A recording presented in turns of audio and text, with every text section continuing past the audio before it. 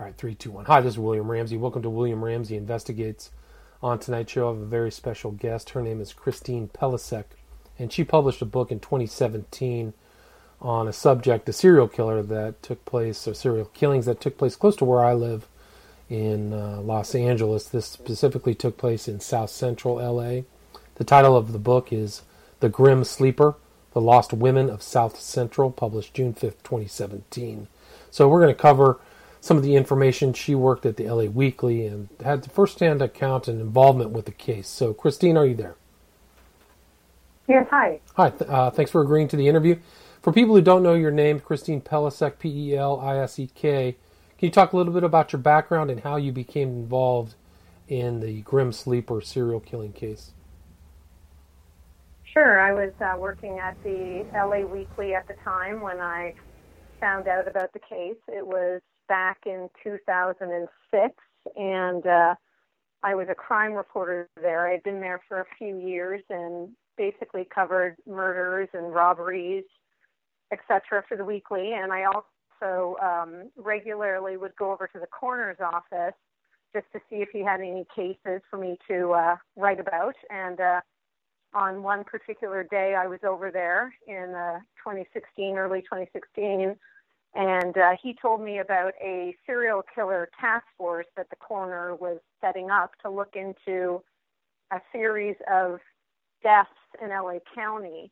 And the investigators at the coroner's office had noticed a large number of women who were killed between the years 2002 and 2006, and they wondered if it was the work of a serial killer. And so they wanted to put together a task force to see if any of the cases were linked. And all the cases were women in LA County. Some of them were found in dumpsters. Some of them were found in alleys. Some of them were found in their home.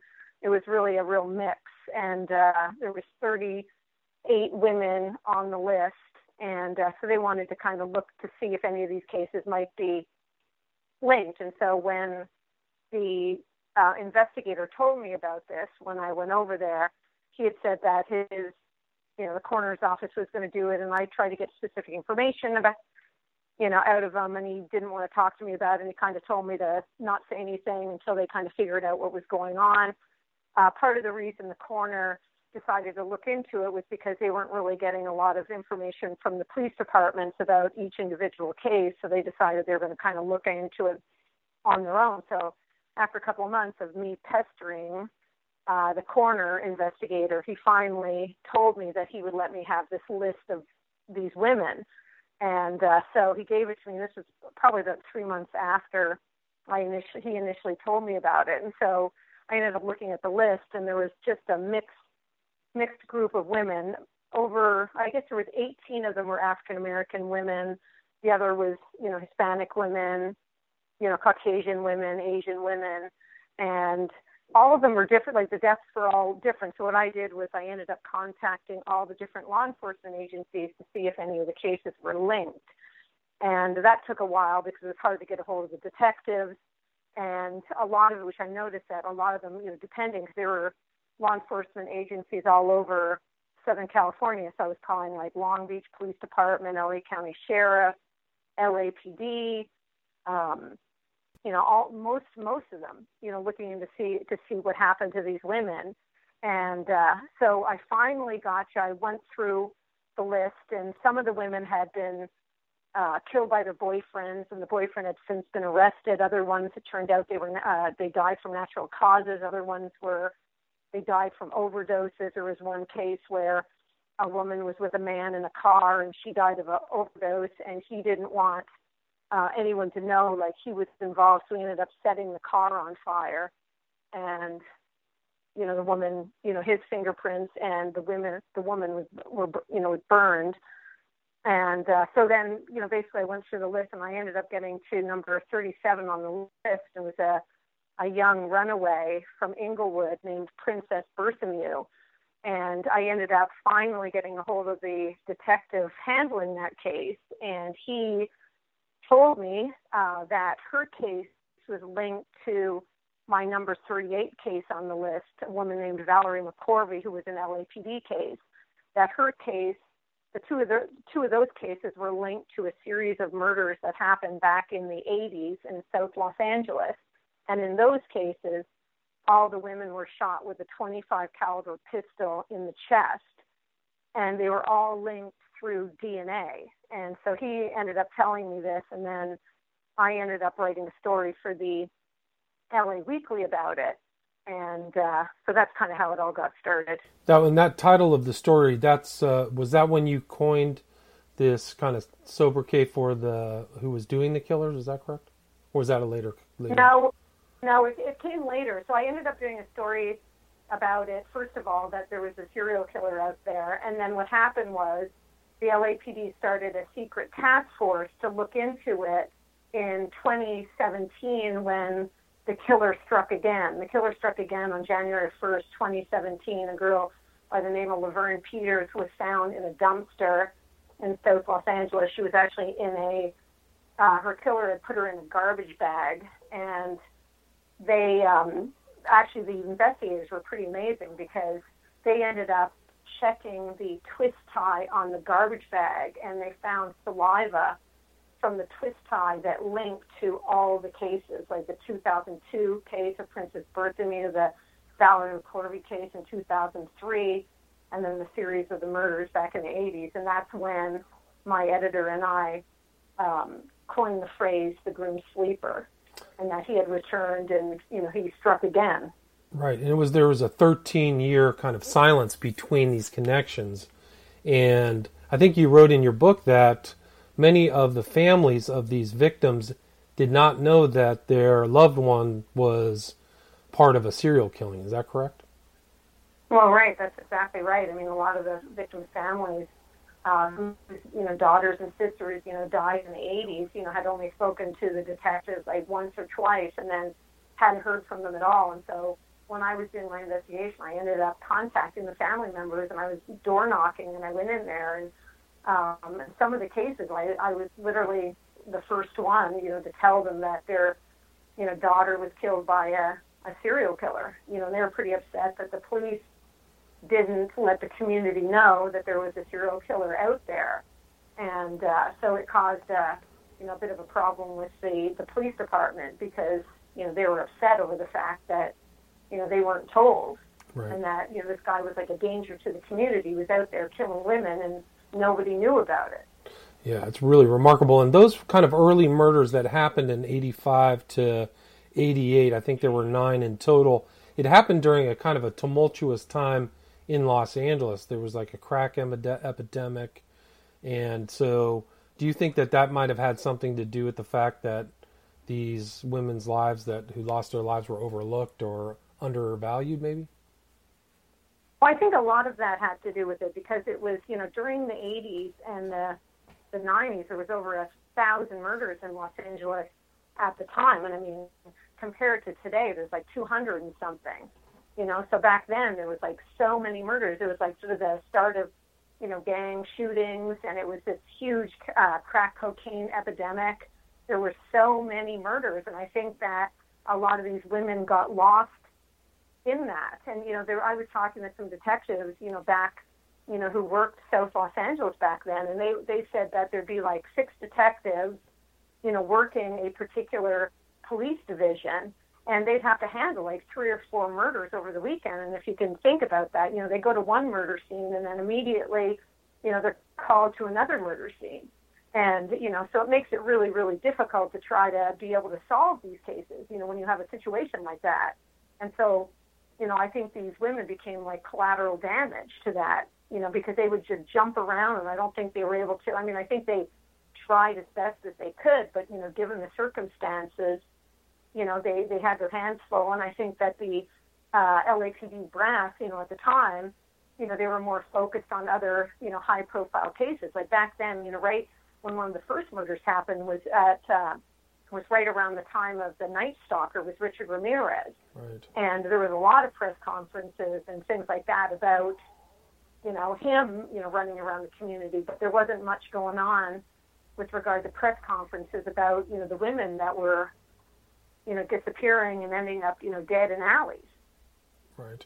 And those earlier cases, I think you called him, he had a name like the South Side Slayer, wasn't? But there, I think Tom Bradley, and there was also like a community activist, Margaret Prescott, who was kind of on the ground, kind of talking about these problems. Can you talk a little bit about Margaret Prescott? Yeah, sure. Well, originally, I'll just go back to the Southside Slayer for a second. Please do.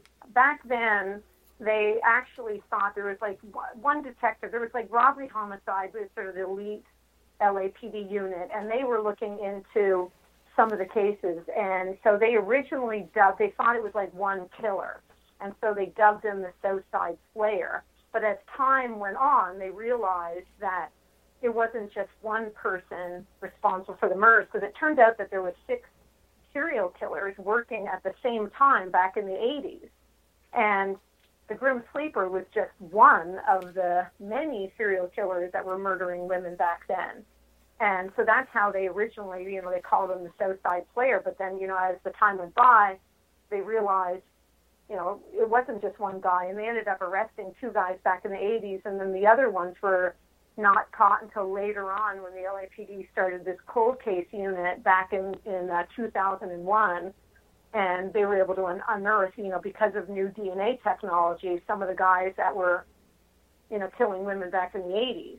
But back then, with Margaret Prescott, she actually was an activist back then, and she was really important for, putting the word out and everything, because she'd stage press conferences and rallies at LAPD headquarters, trying to get the police to do something about it, because, she was getting calls from families saying, my, sister's missing or my mother's missing, and, people were calling her about bodies, being found, and, so she wanted the police to be accountable to let them know in the community just how many women were being murdered, because she didn't believe the numbers. Like they would say, so-and-so got killed, but then she'd hear that more people did, so she was really trying to hold the police accountable for their actions. Right. And there was like was it the early case where there was one survivor that was able to kind of tell the story of how she escaped him? Isn't that right? Yeah, well, actually, it turned out that there's at least 2 survivors now. One of them was one of the first victims back in 1984, but they didn't find out about her until he ended up going to trial years later. But the woman you're talking about, she was attacked, Anitria, she was attacked in 1988, and she was able to provide a description to the police, so they had sort of an idea that they were looking for an African-American male around the age of 30. And one of the big things that she was able to tell the police was that her attacker was driving a orange Pinto. And so that ended up becoming like an important detail. Unfortunately, they weren't able to find an orange Pinto, but, they were able to, sort of search around to try to find it. But she also, one of the things she did also too was she was able to take the police to the neighborhood where she was attacked. And it turned out, she was really pretty much accurate. She pointed out this house that turned out to be 3 doors down from where Lonnie Franklin, the Grim Sleeper, lived. Wow, yeah. And you kind of became acquainted with her, correct? She kind of had some survivor's guilt. She was one of the few who kind of made it. Yeah, I talked to, yes, after I found out about it, I ended up finding out that there was a survivor, so I reached out to her, and originally she didn't want to talk to me at all, but then she finally agreed, and actually her and I drove around the neighborhood kind of looking for the house, because, we had no idea, and, it was 20-something years later, so she had a hard time remembering exactly where it was that he dropped her off. And so we ended up driving around a lot. And yeah, she had said to me, there were so many, especially going through the trial and everything, she felt, there were so many family members there who lost a child, and she actually survived. So she felt, like she didn't belong in the group. Right, and she actually was really shot, strong. Though. She was shot in the chest, correct? That's right, yeah. She was going to a friend's house, to a party, and she was going down the street, and she was at this, neighbor liquor store, and she was standing there, and this car pulls up, and this guy asks her if she wants to ride, and she tells him no, get lost kind of thing, and then he gets out of the car, and he's kind of, chatting with her, and when she looked at him, she didn't, feel scared of him at all. She kind of thought he was like nerdy looking, and she wasn't, he struck her as, just a everyday kind of guy who was just trying to pick her up, sort of thing. And so he was like, do you want to ride? And she said, no. And then he was like, well, why not? Blah, blah, blah. And then she finally like agreed. She was like, all right, it was only a few blocks. So she got in the car with him. And then he ends up saying that he has to stop at his uncle's house to get some money. So she's like, okay, whatever. So he pulls up in front of his uncle's house, or he claims to be his uncle's house, and he gets out of the car, goes in, and then comes back. And then when he gets back in the car, she said that's when, like, his demeanor completely changed. He started asking, like, what are you dogging me for, and called her a different name. And she was like, what are you talking about? And then he actually drove, like, just literally, like, 1 or 2 blocks, and then he pulled over. And by this time, it was, like, later in the evening. So I think that she met up with him around 6 or 7, and then it was a little later, so it was kind of, I guess it was dark at the time that, he shot her. So anyway, so he pulls over, and then he started like yelling at her, and then he shot her in the chest, and she said that she kind of started blacking out, and she woke up to him sexually assaulting her, and then she woke up again to a Polaroid flash, and she realized that he had taken a Polaroid photo of her. And, she was telling him, like, take her to the hospital and everything, and he was like, no. And then at one point, he just opened the door and pushed her out.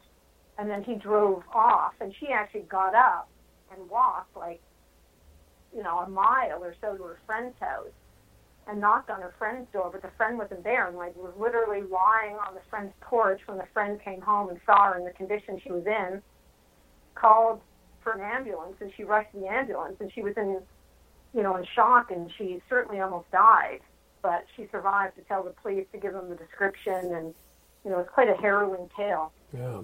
And the MO was the same with her as it was with other victims, where it looked like they had been pushed out of a car, right?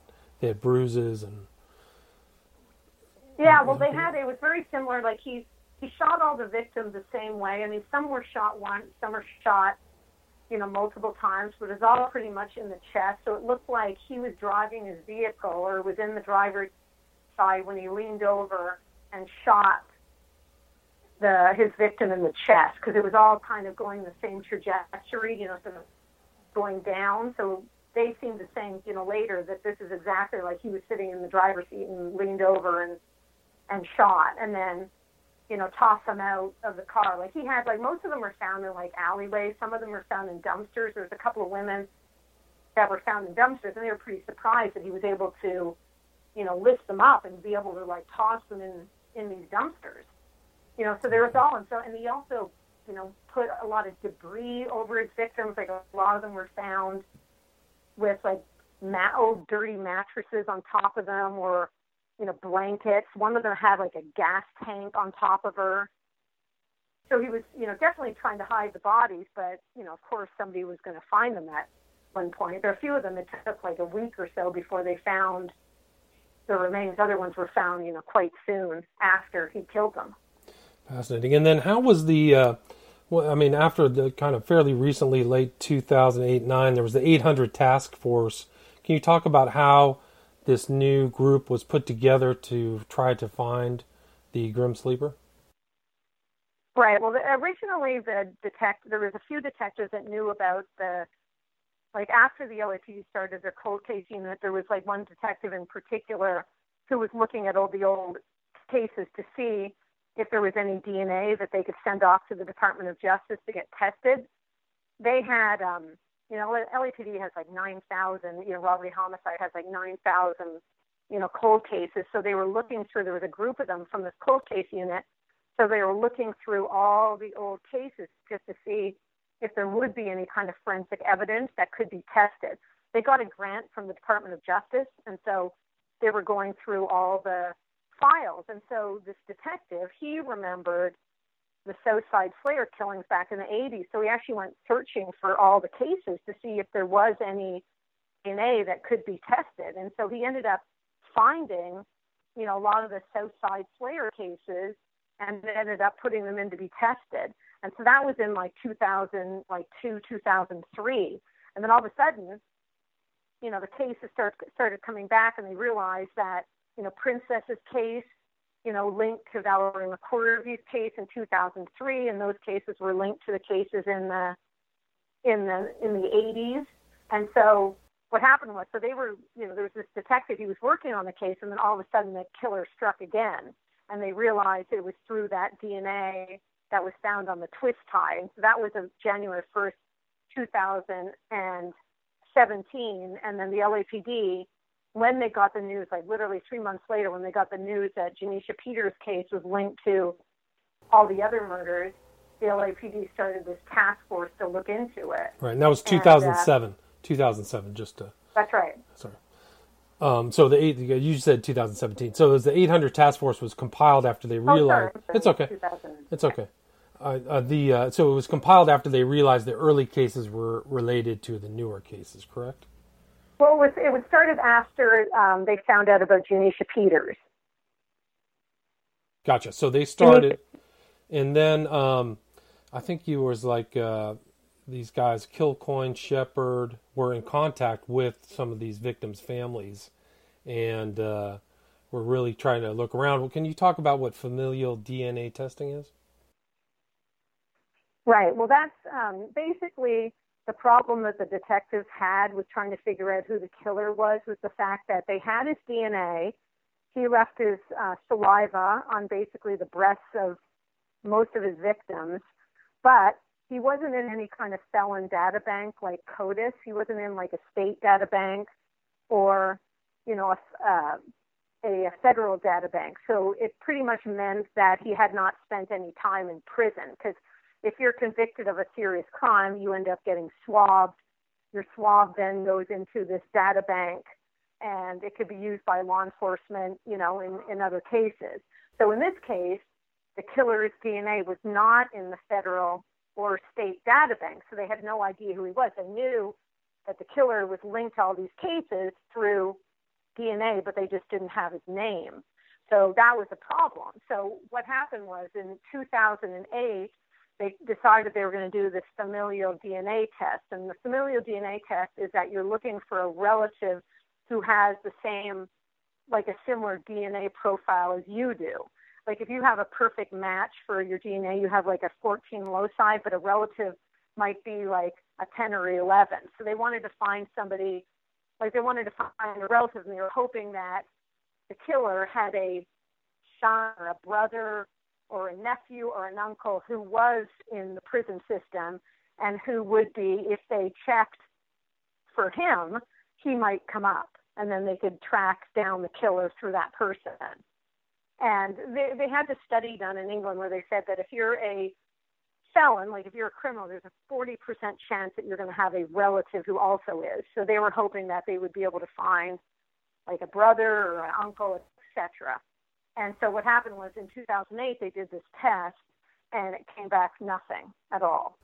And so there were, they kept having to investigate, look over the files again, interview suspects, and they spent a lot of time. Like over the course of the investigation, they took about 100 DNA samples from different witnesses and things like that, where they'd surreptitiously go and follow some guy and pick up a can or a cigarette butt. Other ones, like they asked them for their DNA, but a few of them they actually, tailed them, followed them around looking for their DNA.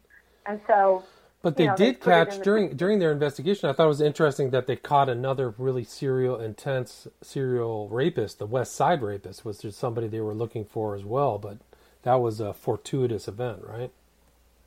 Yeah, that was pretty amazing that they were able to find that guy, because he was responsible for about 50 rapes in the Wilshire area of Los Angeles. So yeah, that was amazing. It was a different detective, Diane Webb, who worked with all the sex offenders, and she thought that they'd probably find the killer through the sex offenders, and there was like a large number of sex offenders, and so she actually looked at all the sex offenders in the LAPD territory to see if some of them had not gotten, like if you're a sex offender, you have to get, swabbed. And so they were checking to see if all the sex offenders, had been swabbed, because sometimes, they fall through the cracks. And it turned out that there was about 100 of them or so that actually fell through the cracks. And so then they sent them notification that they had to get swabbed. And so this guy, John Floyd Thomas, who was like insurance adjuster. He was like 72 years old. He ends up going to the LAPD station and gets swabbed, and then 3 months later, his DNA comes back to, all these different crime scenes all over like LA County. So he ended up pleading guilty, and he's in prison now because of the murders. He attacked elderly white women, and he killed a number of them, and they believed he was responsible for about 50 rapes. It's incredible. So eventually, there was the son of of Lonnie, who was the one who eventually got put into the system. Can you talk about that?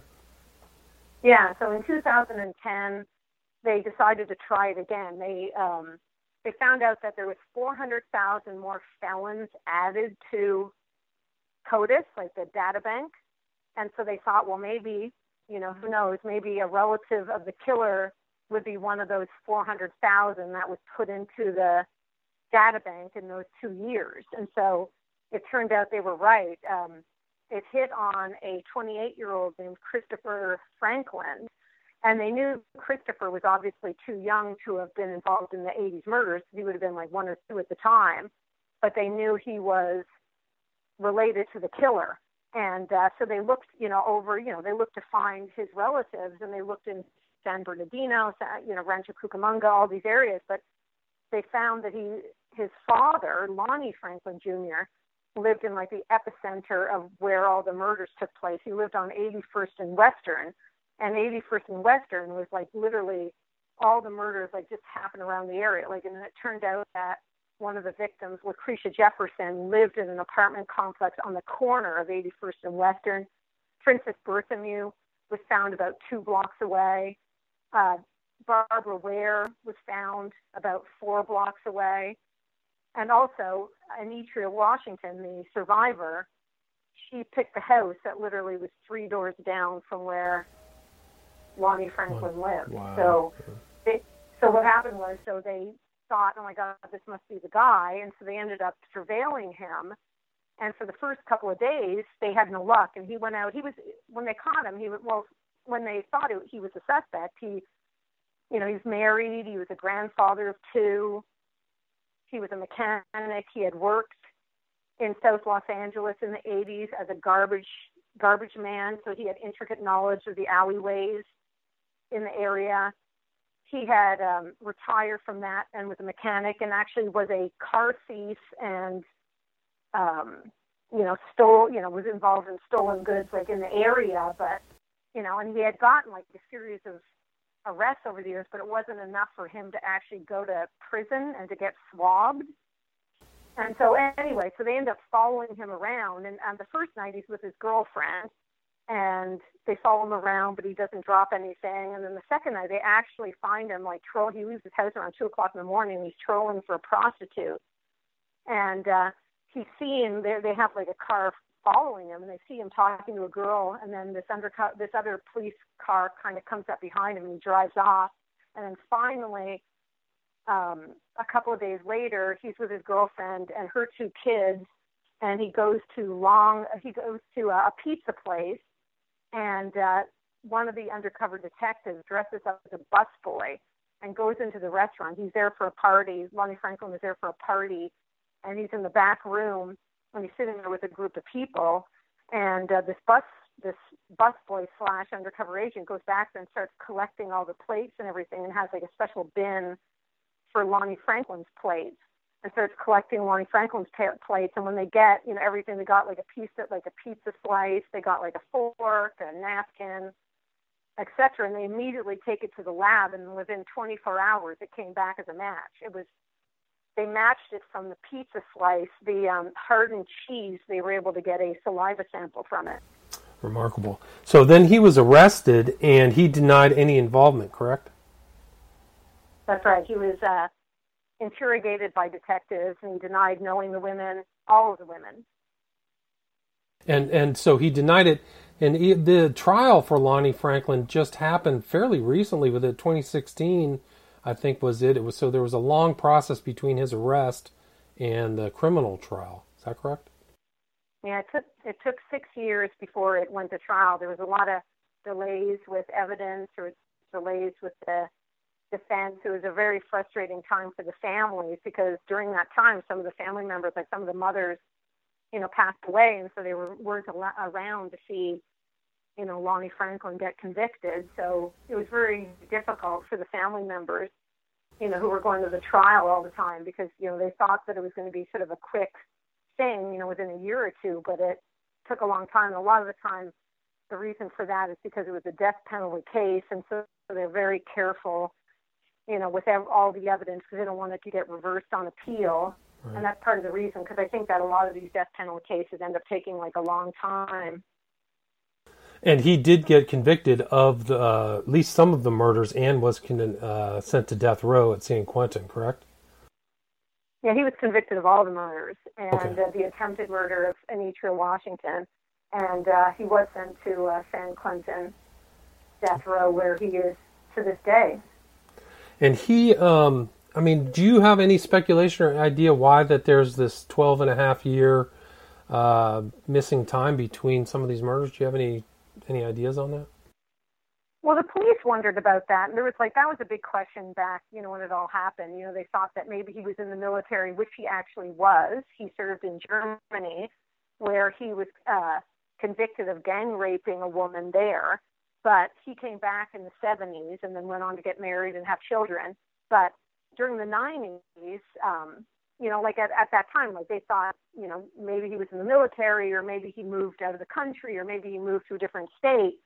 And that was the reason maybe why, there was that break. But now they don't actually think that, since he was charged, they actually have found other women. They found a total of 15 that they believe he was responsible for, and not all of them have been found. And so that kind of narrows the gap a little. And so, it depends on, who you talk to. Some of the detectives think that he never stopped, and because some of the women were found in garbage dumpsters and probably ended up in landfill. So they think that, there's a larger body count, and that some of the women weren't found in the dumpsters and that they were taken to the landfills and dumped, and we'd never find out who they were. Right. And as somebody, and other ones think that he may have stopped for periods of time because he had a series of girlfriends, while he was married. And so they think that, certain times maybe he was happier, he was fine with his girlfriend at the time, for a couple of years, so he didn't kill.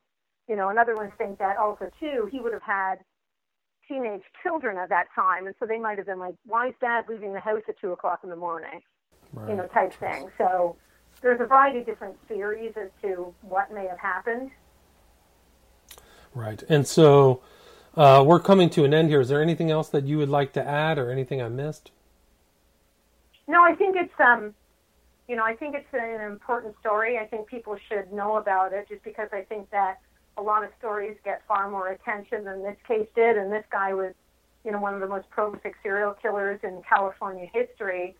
And not a lot of people know about the case. And I think it's important for them to, know about it and to, learn more about the victims, in the case, which, the focus is never usually on. So, well, you definitely focused on them in the book. So I appreciate that. I think that perspective was very profound, and it just showed that these were people. And it was unfortunate too. It just saw the wreckage of people getting involved in drugs as well, and how they became vulnerable to this predator. So it's.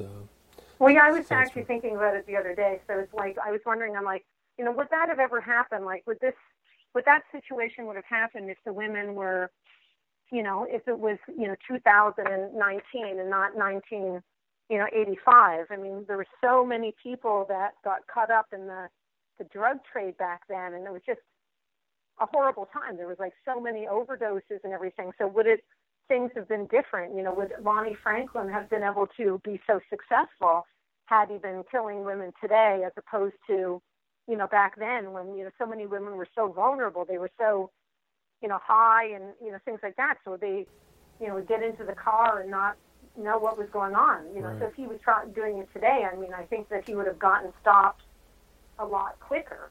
I agree. Than it was back then.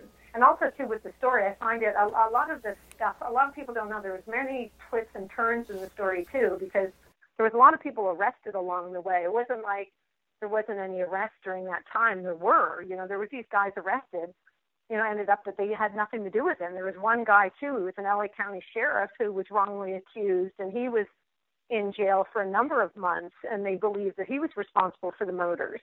And, he didn't do it, and he ended up, sort of leaving the department in shame, and his reputation was destroyed. I mean, he was smoking crack with a prostitute at the time he was arrested, but, he was charged with, like, murder, murdering, 3 women and all this other stuff. And so, he ended up, sort of, his whole career and everything was, lost, over it. So it's really, and it's also, too, the police investigation, too. They ended up going to Georgia, and there was a chaplain that they, went in. They had to, like, go in there and get his DNA. He was dead, and they ended up having to dig him up, basically, to, check for his DNA because they thought he was he was responsible. So there was a really, it was a very fascinating investigation. Yeah, it was interesting. I mean, I think you got all those details out very well. I mean, it does show that they were actively at least looking after, they tied the 2 women together over that span of 15 years, and then that's really when it really picked up. But great book, very interesting read, riveting read, really. Again, the title of the book is The Grim Sleeper, The Lost Women of South Central by Christine Pelisek, Pelisek. Where can people reach you? Are you on social media or any other type of website? Yeah, I'm at, my Twitter handle is at Chris Pelisek, and I also have a website under my name, and tells more about me and the book and things that I'm doing now. All right, cool. All right, Christine Pelisek, The Grim Sleeper. Thank you so much.